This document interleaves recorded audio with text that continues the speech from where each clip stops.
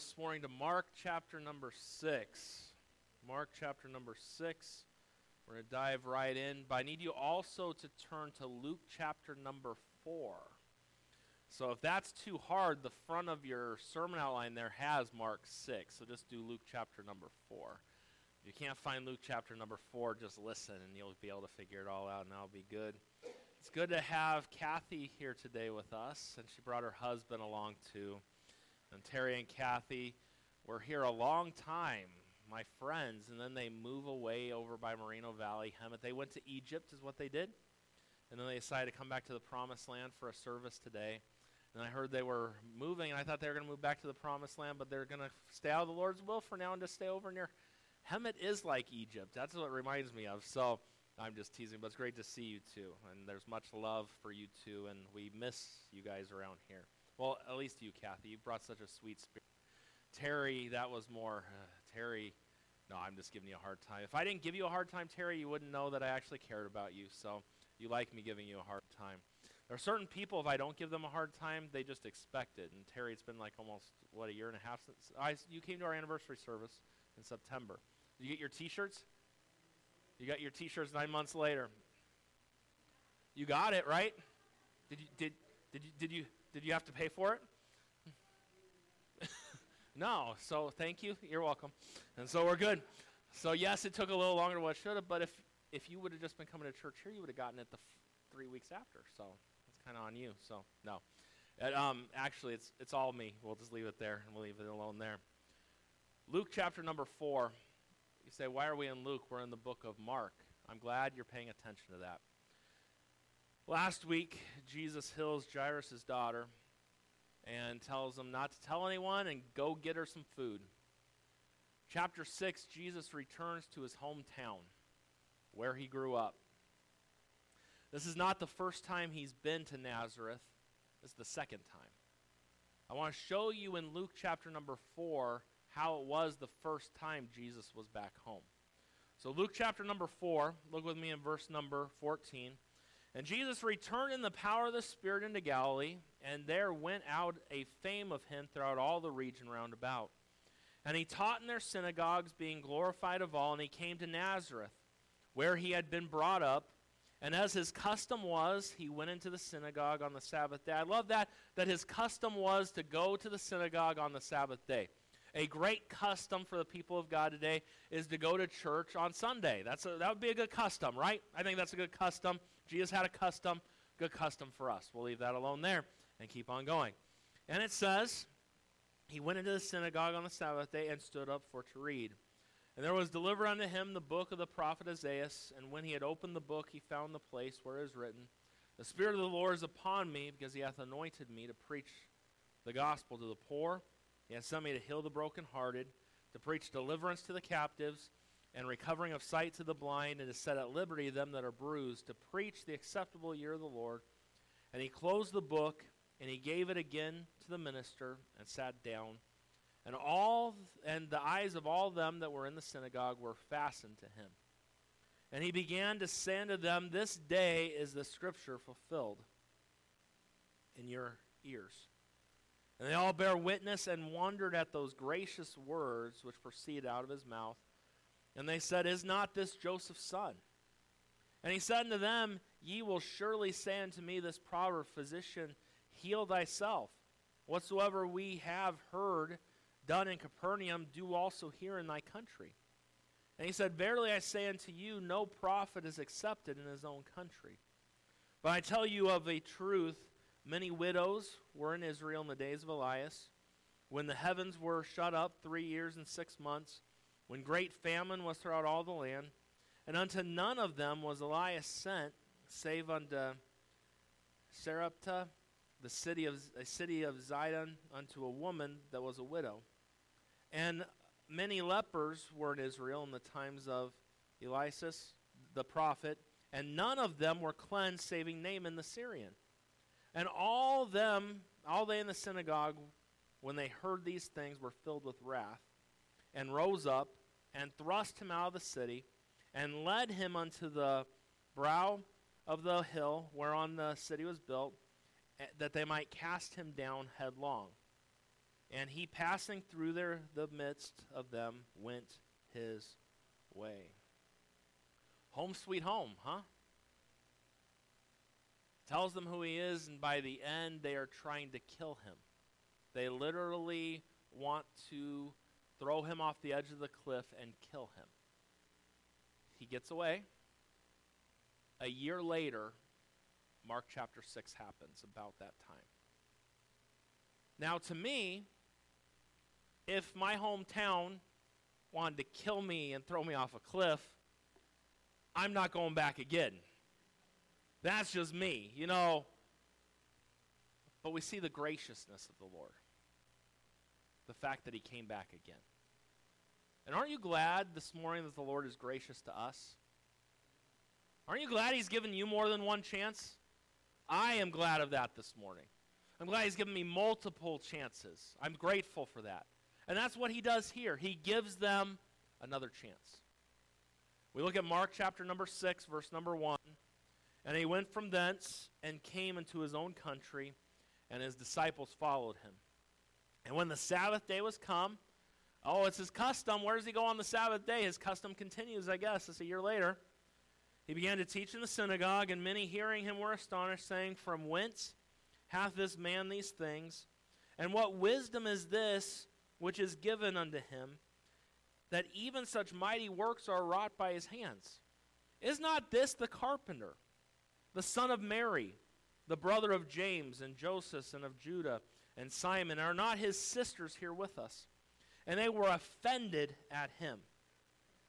But Jesus said unto them, A prophet is not without honor, but in his own country, and among his own kin, and in his own house. And he could there do no mighty work, save that he laid his hands upon a few sick folk and healed them. And he marveled because of their unbelief. And he went round about the villages teaching. Father, we need your help this morning. Pray that you'd help us, guide us this morning. Help us get something from this passage today. I pray those listening online that they'd be attentive. And there might be a few things that I say this morning that some people might not like to hear. But just because they might not like to hear it doesn't mean that it's truth. You are the only way to heaven. That's it. These people were offended by some of your words. And the gospel does offend some people. But it doesn't make it nonetheless true. Pray you guide our direction this morning. My thoughts, help us to focus in on your word and to leave here different because of you. In Jesus' name I pray. Amen. Something that I noticed that's interesting as we begin this passage here. Do you remember how when Jesus went to the other side and healed the maniac of Gadara, he comes back to Capernaum and there's crowds of people just waiting for him, right? Well, we read here that these people here in Nazareth, they heard in verse number 2, the end of it says that they had, look at these mighty works. How does he do these? They heard about what had taken place. Most of the places where Jesus went, there were crowds of people following him everywhere and crowding to get to him. No one was waiting for him in Nazareth. In fact, he goes into the synagogue on the Sabbath day. They just kind of ignored him, really, if we're looking at the text and you look at what it says. And so as we dive in here today, this visit to the synagogue and the way the people responded to the message of Jesus is what I want to focus in on this morning for the message. And so, as we think about this passage, number 1 this morning, the people were shocked by his preaching. We read verse number 2, And when the Sabbath day was come, he began to teach in the synagogue, and many hearing him were astonished, saying, From whence hath this man these things? And what wisdom is this which is given unto him, that even such mighty works are wrought by his hands? You see, when the people heard him, the Bible says here, they were astonished. This word means to be seized with panic, to be struck with terror, to be stricken and startled and suddenly alarmed. When they heard Jesus speak, they were filled with fear. It's interesting that a lot of this had happened up to this point. Think about the disciples and that storm that they were in on the boat, and Jesus calms the storm, and they were more fearful at Jesus for what he had just done than the storm they were in themselves. The maniac of Gadara, the people of that area feared that man, I'm sure, but Jesus heals that man. They see that man sitting, clothed in his right mind, and they wanted Jesus to leave. They're more fearful of him. And so he's preaching in the synagogue, and the people were shocked by his preaching. They were filled with fear. They immediately began to speak among themselves and talk about three areas of the Lord's ministry that consumed them here. Letter A, we see his words. His words. When Jesus preached, he did so with grace and charm. I think about where we read there in Luke, the first time he was in the synagogue there in Nazareth. It says he talked with gracious words. Do you remember that phrase that was mentioned there? His words were filled with divine authority. He spoke like no one ever spoke in the synagogue before. See, those in the synagogue, they just repeated what they had heard. They just read the scripture. There was not a lot there behind what was done. A lot of rituals, if we're being honest. But Jesus spoke, and he spoke as one having authority. He spoke in ways that they had never heard before. And when we think about that, we think about in John chapter number 7, verse 46, never a man spake like this man spake. No one had been in the synagogue and spoken like Jesus before. They were astonished at that. They were astonished at his words. They were astonished, letter B, at his wisdom. His wisdom. It says there, from whence hath this man these things, and what wisdom is this which is given unto him? Jesus' words that he spoke, they were filled with wisdom, they were filled with truth, and the people heard him declaring old truth in new ways. They listened as he taught them spiritual truths by using common everyday things around them. It was amazing to them, and they knew the fact Jesus grew up here. They knew he didn't have no Bible college training. He didn't go to any school. He's a carpenter. They even talk about that. Where did this carpenter get all this wisdom from? How does he speak like this? He was just a carpenter. This is Mary's son. Look at his brothers. They don't speak like this. His sisters, they don't speak like this. He had quite the wisdom. They were astonished at it. Letter C, his works. They'd heard of what had taken place other places. The Lord's fame was spreading throughout the region. They had heard about the miracles that he performed elsewhere.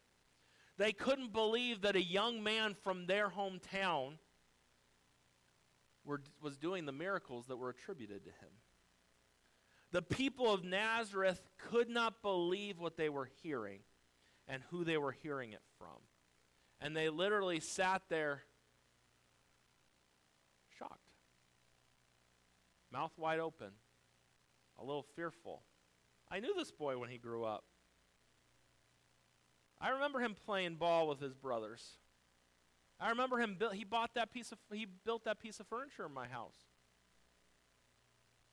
They were astonished and shocked by this. They heard what Jesus had to say, but they just didn't let it sink in completely. They had a hard time with it. Do you know, church, people still have a hard time with the message of the gospel today. When you read the Bible and study the message of the gospel, it can cause you to be astonished. Consider some of these claims that the Bible makes. Are you ready? Number one, all people are sinners. All people. Terry, that includes you. All people are sinners. All. All have sinned and come short of the glory of God. There is no one righteous, no, not one. Isn't that what the Bible says? The Bible makes the claim that all people are sinners. Some people have a hard time swallowing that. But if they have a hard time swallowing that, they have a real hard time with number two. All sinners are headed for a place called hell. That's a claim the Bible makes. That's not politically correct in our day and age today. All people are sinners, and all sinners are headed to a place called hell. That is Bible. The wages of sin is death, but the gift of God is eternal life through Jesus Christ our Lord. Number 3, there is only one way to be saved from sin and its penalty. That really bothers a lot of people. That's so narrow-minded. Why are you saying your way is better than my way? Let's make sure we understand something clear. It's not my way. My way is what's gotten me in trouble my whole life. My way is not, it's not my way, it's his way. And there's only one way to be saved. There is no other way. There are many people trying many different roads today to find a way to salvation, and all those roads end up in the same place if that road is not Jesus Christ. There's only one way. What about my religion? I don't care about your religion this morning. I don't care about my religion either. Being a Baptist got no one into heaven. But John the Baptist baptized Jesus. If that's why you're a Baptist, you got issues this morning. We'll just leave that one alone right there. Number 4. People have a hard time with this. All other religions in the world are false religions, and they all lead to hell. That's Bible. If you believe in anything other than Jesus Christ, you are headed towards hell. People don't like that. But I don't preach what people like. I preach what the book says. But there are good people all over the place, right? There are. People strive to be good, but our goodness is not good enough. You need Christ. Why are you getting all quiet on me this morning? I wonder, is there someone in this room that's believing in something other than Jesus Christ for salvation? You should feel a little uneasy if that's how it is this morning. But those of you who know Christ, you should be okay with this, because this is the Bible. And if the world doesn't like it, they're not going to like it. They didn't like it in Jesus' day. They're not going to like it today. It's the truth. Now, when I witness to someone and I share the gospel, I don't just lead in with this, okay? You can be a little bit more gracious, okay? You're going to hell. That's not the way to start out the conversation, okay? And I've seen people do that. That is not the way to do it. We see Jesus use gracious words. Be gracious in how you speak. But for sake of time, I'm just laying it right out on the bottom shelf. Number 5. The only way for anyone to be saved is for them to place their faith in a man who lived, died, and rose again from the dead 2,000 years ago. That's it. And in case you didn't understand, that's Jesus. He is the way, he's the truth, he's the life. No man comes unto the Father but by him. There is no way to heaven but through Jesus Christ. Your religion can't get you there. Your works can't get you there. Your baptism can't get you there. Nothing you and I can do in ourselves can get us there. It is through Jesus Christ. And let's be even more honest, okay? The faith that we have to receive him isn't even our faith. It's a gift given to us from God. Can a dead man have faith? Think on that one for a minute. Can a dead man do anything? Can a dead man receive grace? No, right? But God, think about this. The fact the day that the conviction of your heart came, as the scripture was being read to you, how can a dead spirit have conviction? It's all God. It's a gift that God gives to us. He did all the work. He did everything for us. He gives us what we need to get saved. There's only one way, and it's Jesus Christ. This world has a hard time with that. Imagine if I were to post those 5 things in the local newspaper. Imagine some of the blowback I would get. But it's true. It's Bible. If you'll notice, there are verses in your notes there with each of those points. Because if you don't agree with me on these things, you need to check your Bible. And I would check your Bible anyways. Just because a pastor says something doesn't mean I believe everything a pastor says, because a pastor's human and a pastor doesn't always know everything. And this pastor has a lot he's got to learn still. Study it for yourself. That's why I give you handouts so you have verses so you can read it for yourself. You're supposed to study to show thyself approved unto God. A workman needeth not to be ashamed, rightly dividing the word of truth. It's a little side point there this morning, and so just remember that. But what happens is these claims that we make from the word of God, they condemn this world. And when you think about that, people who hear those things do like what they did in Jesus' day. There are some who will receive it and some who don't. But we see the people here, number one, this morning, the people were shocked by his preaching. And still to this day, the gospel shocks people. Number two, we're going somewhere. Don't lose me this morning. Number two, the people stumbled over his person. They stumbled over his person. As the people of Nazareth heard his message that he was preaching, they rejected Jesus because they said they knew everything about him already. We know this kid. I know his mom. I know his brothers. I know his sisters. He's a carpenter. They thought they knew everything there was to know about him already. They had seen him play as a child. They knew his family. They thought they knew him. They knew he never had any training, didn't go to any divinity schools, whatever the case may be.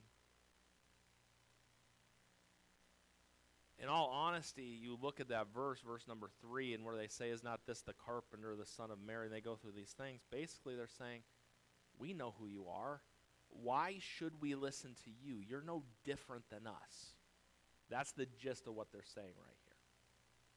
You're no different than us.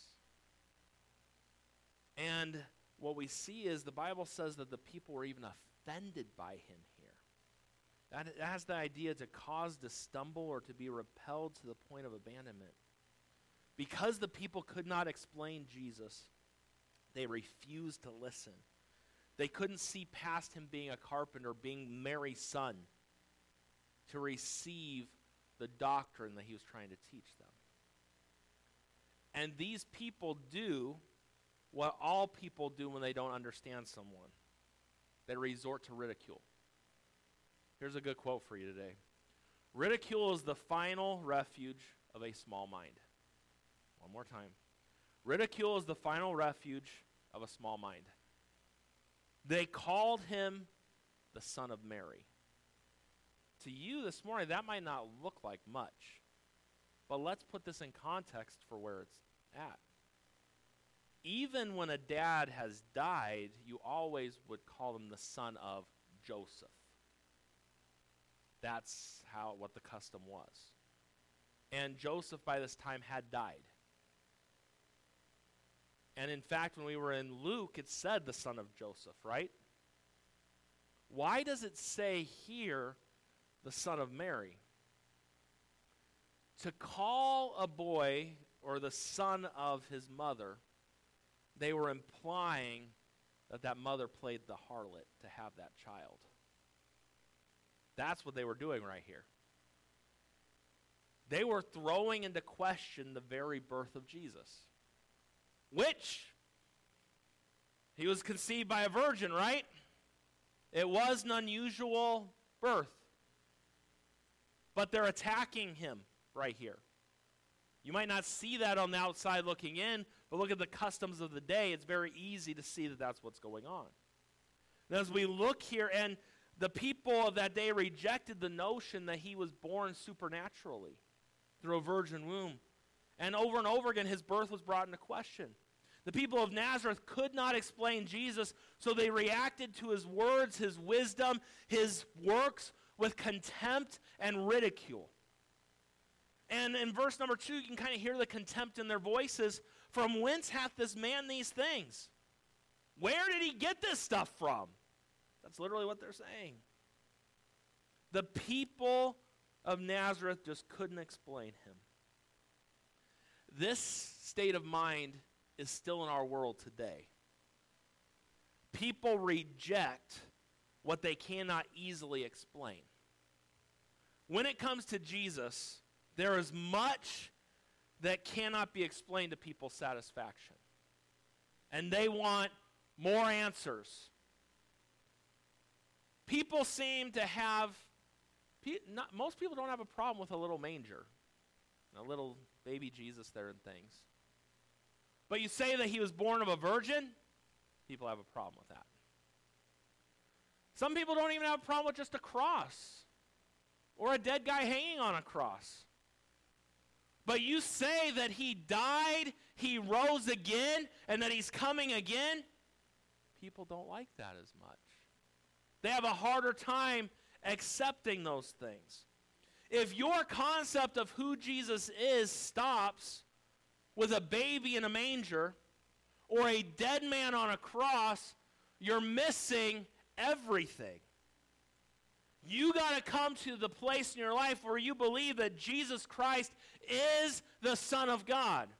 That's what John 3:16, for God so loved the world that he gave his only begotten Son, that whosoever believeth in him should not perish, but have everlasting life.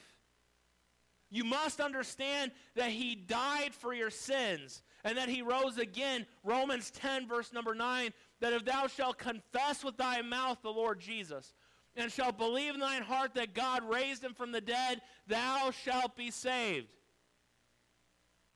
That's what the Bible says, right?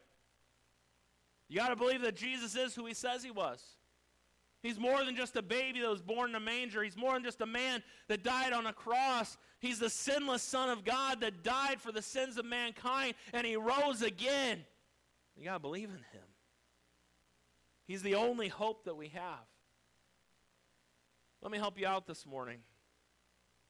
I'm doing a series on Wednesday nights on questions and answering some questions from the Bible. I'll never answer all the questions there are about the Bible because I don't have all the answers.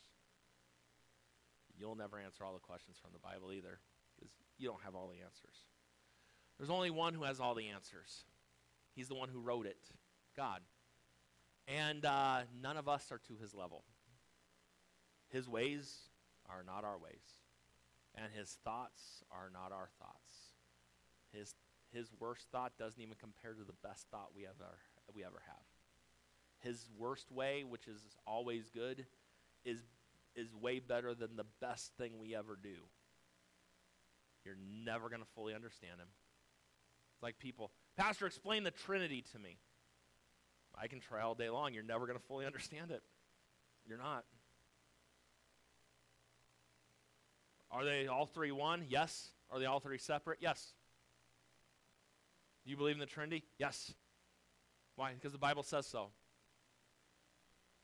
But, so if God's one, but Jesus called God Father, but he's separate from him, but he's one with him, yeah, you're never going to figure it all out.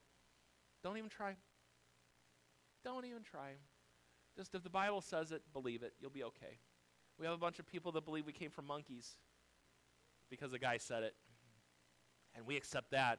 It's amazing. A book says that in the beginning, God created everything, and people have a hard time accepting that. Some of you look like a monkey, and we'll leave that one alone right there. But it's much easier to believe in creation than it is evolution. It's much easier to take God at his word. You can trust him today. Put your faith, and this is the thing, if he answered all your questions, where would faith come into play? Where would it come into play? What I don't understand does not prevent me from acting on what I do understand. Before we go any further into point number 3, I was just doing some serious thinking, and the people here, they totally missed who Jesus was. They missed it. The core doctrine of everything that we believe is what you believe about Jesus. If you want to say at the end of the day, I'm Presbyterian, I'm Lutheran, I'm Catholic, I'm Baptist, I really don't care, okay? I really don't. That doesn't matter to me. Because in all honesty, you could pick bits and pieces from all of them, and there's good things all over the place. But what it comes down to is this. What do you believe about Jesus? That's what matters. Nothing else matters in that realm. There are other things that are important, but the most important thing in the world is what you believe about Jesus. What matters in this world today is what people believe about Jesus. What mattered in Nazareth on this day is what they believed about Jesus. It's been the same question all the way through history until now. What do you believe about Jesus? I want to give you some thoughts on what I believe about Jesus from what the Word of God says. Number one, Jesus Christ is God in the flesh. Period. He is. No ands, ifs, or buts. John 1, verse number 1. In the beginning was the Word, and the Word was with God, and the Word was God. Verse 14, and the Word became flesh and dwelt among us, and we beheld his glory. The glory is of the only begotten of the Father, full of grace and truth.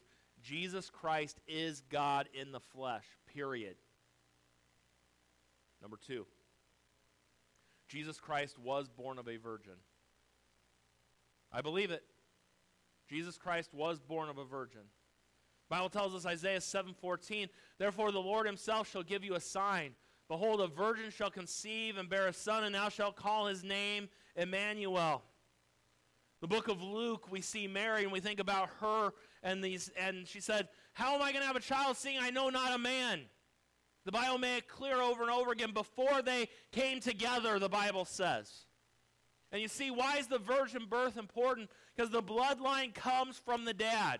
And if Joseph was Jesus' father, then Jesus would be a sinner just like you and me, and him dying on the cross would have done nothing more than any average man that ever died on a cross.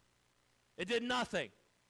But the fact that the Holy Spirit conceived in Mary, and Mary had a son whose name is Jesus, the Son of God, and he was born of a virgin, identifies his perfection, and he was sinless, which leads us to the next point.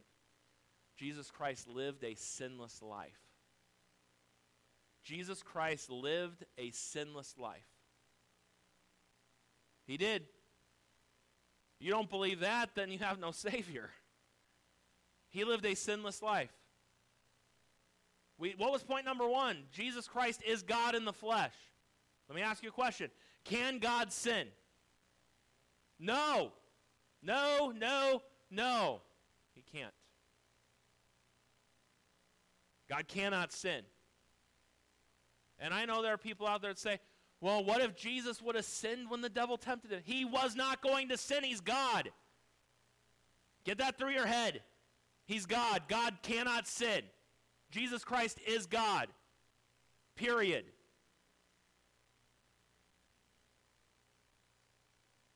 The Bible tells us in 2 Corinthians 5:21, for he made him to be sin for us who knew no sin, that we might be made the righteousness of God in him. The Bible tells us Hebrews 7:26, for such an high priest became us, who is holy, harmless, undefiled, separate from sinners, and made higher than the heavens. 1 Peter 2:22, who did no sin, neither was guile found in his mouth. 1 John 3:5, and ye know that he was manifested to take away our sins, and in him is no sin. You'll notice something this morning. I'm giving you doctrine. This is the doctrine of Jesus this morning. And I'm giving you handout on it, and I'm giving you verses. Every Christian should have this settled in their mind. And if you don't believe these things, I might wonder about your salvation. Because your salvation comes in the guy we're talking about right now. Think on that one. Number 4. Jesus Christ died for my sins on a cross on a hill called Calvary. That's what the Bible says. I know that, and someday, I was thinking about it, and we're probably in the fall. In the fall, remember these words. We're going to start planning. We're going to plan a 2 to 3 year time of saving money and have a church trip to Israel. We're going to do it. So we'll start saving money, we'll plan it, and we'll do a church trip, our church to Israel, whoever wants to go. We need to do it. I want to go. I've been wanting to go. I hate flying. One of you will have to knock me out for the flight, but we'll do it, okay? So in the fall, we will figure out the pricing of it all, and we'll start saving, and then a year or two down the line, we'll do it, all right? So you heard me say that out loud. And if by the fall we don't have that started, you can plan someone remind me about that, okay? And so he died for our sins on a cross. on Calvary. I don't care if they think they know that hill, that's the hill. The Bible says he died on Calvary. That's where he died. On Golgotha. That's where he died. He was on a cross. I don't know if they have his crossing, or which they don't. I believe that he died for my sins. He died on a cross because the Bible says so. That settles it for me. Number 5. Jesus Christ rose again from the dead 3 days later. Isn't that what the Bible says? That's what the Bible says. I don't believe that he died and he rose 1 day later. I don't believe he died and he rose 2 days later. I believe he died and he rose 3 days later. Not 4, 5, 6, 3. You say, does it matter? He rose, that's the main thing, but it says 3 days. So the Bible says 3 days, I'm just going to go with what the Bible says. And if that means Good Friday can't be true, then maybe it's not, okay? And maybe it is. Maybe you can get 3 days from Friday to Sunday. I don't know. You can figure that out yourselves for me. Next, Jesus Christ ascended back to heaven and is set down at the right hand of God the Father. He's making my mansion and he's interceding for us today before the Father. I believe it. That's what the Bible says. I believe that Jesus is God in the flesh. I believe that Jesus is born of a virgin, lived a sinless life. I believe that he died for my sins on the cross. I believe that he rose again 3 days later. And I believe he ascended back to heaven and is set down at the right hand of the throne of God right now. And I believe next, number 7, that Jesus Christ is coming back again to this world to receive his people unto himself. And his coming back begins with the rapture, and it ends with his second coming to earth, where he comes to rule and to reign. But I believe that he's coming again. There are many people who scoff at that and mock. When's he coming? The Bible says he's coming. He's coming.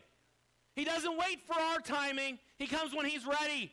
And it's not time yet. But when it's time, he will come right on time. Didn't we talk about that last week? I think we did. Jesus Christ, he's coming again. Praise God for it. Number 8, I believe that Jesus Christ is the King of kings and that he's the Lord of lords. The Bible tells us in Revelation 19, verse number 16, and he had on his vesture, on his thigh, a name written, King of kings and Lord of lords. I believe he is King of kings. I believe that Jesus Christ is Lord of lords. And here we go, lastly. Number 9, I believe that Jesus Christ is the only door to salvation. He's the only way to life. He is the only truth. And apart from Jesus Christ, there is no hope, there's no salvation, there's no heaven, there's no nothing without Jesus Christ. That's what I believe. Is that what you believe? I hope that's what you believe. That's what the Bible says. And you should be able to share with people what you believe. Sad thing is, most people don't even know what they believe. I believe Jesus. That's good. It's like the kids, they get done with Sunday school and we ask them, what do you guys learn today? We learned about Jesus. That's what I figured. You're at church. If you don't learn about Jesus, yeah, I'm glad you learned about. What did you learn about Jesus? Oh, I'm not sure, but we learned about Jesus, yeah. Let's stand outside the door one of these days. What did you guys learn in church? We learned about Jesus. See, that would work today, right? That would work out just fine. Where are we at on time? Whew, 11:15. I got carried away on Jesus. We got carried away with Jesus all day today. I think that's all right. Point number 3, I'm just going to give you the points real quick, and we're going to be done right here. Number 3, the people were shunned by his power. What do you mean by that? Look at verse 4 through 6. But Jesus said unto them, a prophet is not without honor, but in his own country, and among his own kin, and his own house. And he could there do no mighty works, save that he laid his hands upon a few sick folk and healed them. And he marveled because of their unbelief, and he went around about the villages teaching. Let me give you the last couple points. Letter A, the people rejected Jesus, and they rejected his message.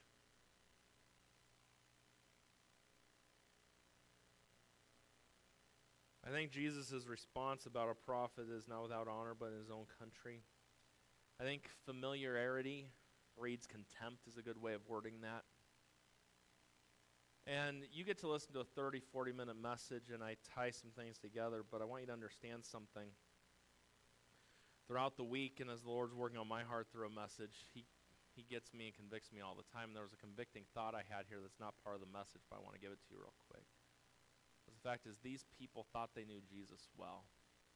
And sometimes we get so familiar with things, we lose the specialness of it. We lose, for the Lord, it's like we lose the awe factor of Him. You know, I've been singing for years the song Victory in Jesus. I could sing it with my eyes closed. I could sing every word of that entire song. And sometimes we get so familiar with songs and things, we lose the whole message in it.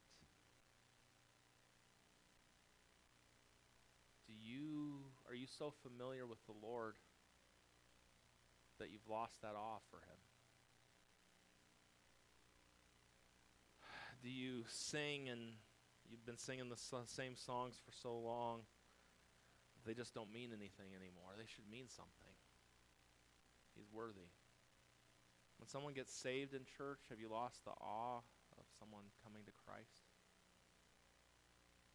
Have you lost the awe of God working in your heart? Or the awe of someone getting baptized?